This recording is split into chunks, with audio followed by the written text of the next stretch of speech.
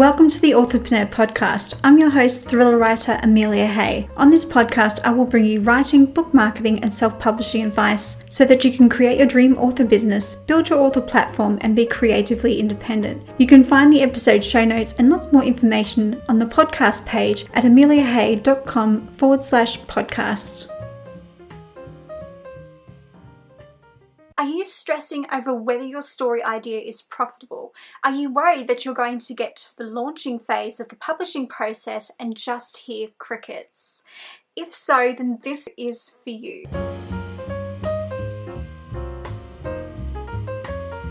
Worrying or stressing over whether people will read and like your book or if people will buy your book is perfectly normal. But there are steps that you can take to ease your mind. I briefly mentioned how I don't think writing to market is a good idea and you should write what you're passionate about. This is still my philosophy. However, I do believe it's important that you should consider your readers when you write. So instead of simply writing to market, you should choose an idea that you love but also has a demand by readers. So it's best of both worlds. So how do you tell if your book idea is profitable?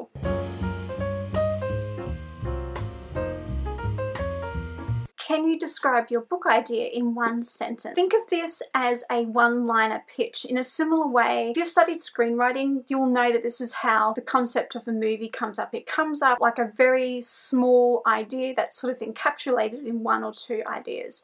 So to get you started, think of it as a X meets X. So for example, Star Wars meets Jurassic Park. That idea was obviously very niche and it gives people an idea of what your book is about. The point of a pitch is to either leave a reader interested or disinterested. The reason why you might want someone to be disinterested is you shouldn't write for everyone, because if you write for everyone in a similar way that if you market something to everyone, no one will buy it. You need to market to a very specific genre. So you want those people who adore that genre, who will love your book, to find your book, and those people who won't to not find your book. I do read a lot of thrillers and I've seen this on Amazon where there'll be a bunch of whole 5-star reviews and then there'll be like a few 1-star reviews, and when you read them they'll be from people who clearly don't read in that genre and they're like, oh, I don't really care for this book, and they gave it a 1-star review, or they say, you know, this book wasn't quite my cup of tea. And it's like, and that's what you want to avoid. You want the people who really love your book to find it and those people who don't. If you find the whole X meets X thing just a tad too cliche, you want to sum up your story idea in 1 or 2 sentences. Like if you're submitting a query letter, or if you're sort of telling people about your book in person, or eventually maybe this will end up on your sales page eventually, people make a decision on whether they want to buy a book on very little information. Usually it's a cover. I have a stack of books in my library. I brought them because they're just beautiful hardbacks and they're in the genre I like, and I looked at them and thought, yeah, I want to buy this. Or I flipped it over and I've just read 1 or 2 lines in the back and I'm like, oh, that sounds interesting. This is how people make a decision on buying books. So to help you, if you can sort of encapsulate your story idea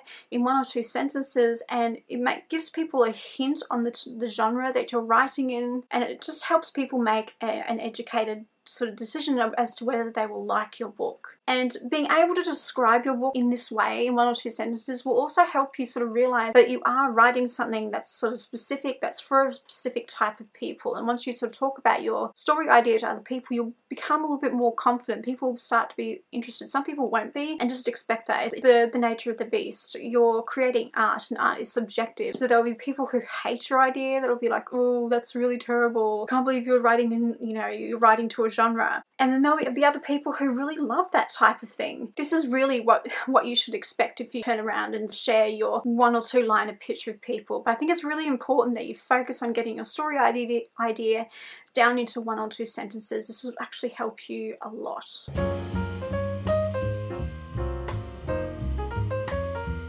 If your book was on Amazon, which categories would it be under? It's not enough for you to say fiction or even sort of vampires, romance. You need to get specific. You need to niche down beyond genre, beyond just a category, and into a subgenre.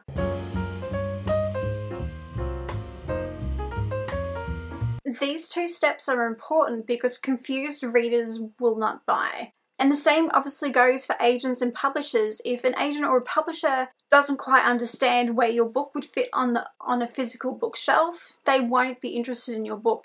This is actually something I wished I did with my James Lalonde thriller series. While I was writing the first 2 books, so I was spending all this time writing and I was really stressing over whether they would sell. It got to a point where I honestly believe that there wasn't a book like my series. There wasn't, a protagonist out there that was similar to James. And I was really starting to sort of worry, and this worry really put me off writing. It became like a really obstacle and a block. I eventually finished writing the first book, Immunity, and started writing the prequel, Silent. And I actually went through this process, and that's when I had an idea that there were books out there that were similar to my book. They weren't exactly the same, but my book did fit in the thriller genre and also fitted into a couple of subgenres within that. And there was a part of me that sort of felt really relieved that people would want to buy my book. It fitted somewhere on the shelf. I can't really describe how much of a relief this was. And once I had this figured out,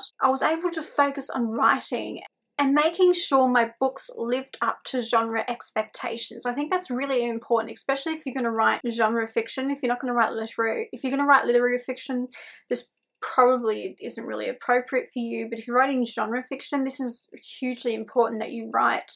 And you write to expectation, that you sort of meet a few of those genre tropes. Going on Amazon and actually being able to place my book in a genre actually really helps me put my mind at ease. This is why I recommend sort of taking these 2 steps, just to reassure yourself that you know where your book is, so you don't have to be distracted by what if people don't like my book, or what if my book doesn't sell, or my book's not like anything else, when realistically it is. You just haven't made yourself aware of the genre and the subgenres that are within that. So if you're worried about whether your story idea is profitable, then I recommend that you write down a 1-liner pitch and then go over to Amazon and figure out where your book would sit in the bookstore. Did you find these tips helpful? Were you able to figure out whether your story idea is profitable? I want to hear from you. Let me know by coming over to the blog post and sharing your thoughts and experiences in the comments section. Thanks for listening, and I'll see you next time. Thank you for listening to the Authorpreneur podcast. If you're new to this podcast or want to be notified about more episodes just like this, then click the subscribe button right now. I'm your host, Amelia Hay, and I'll see you next week for another episode.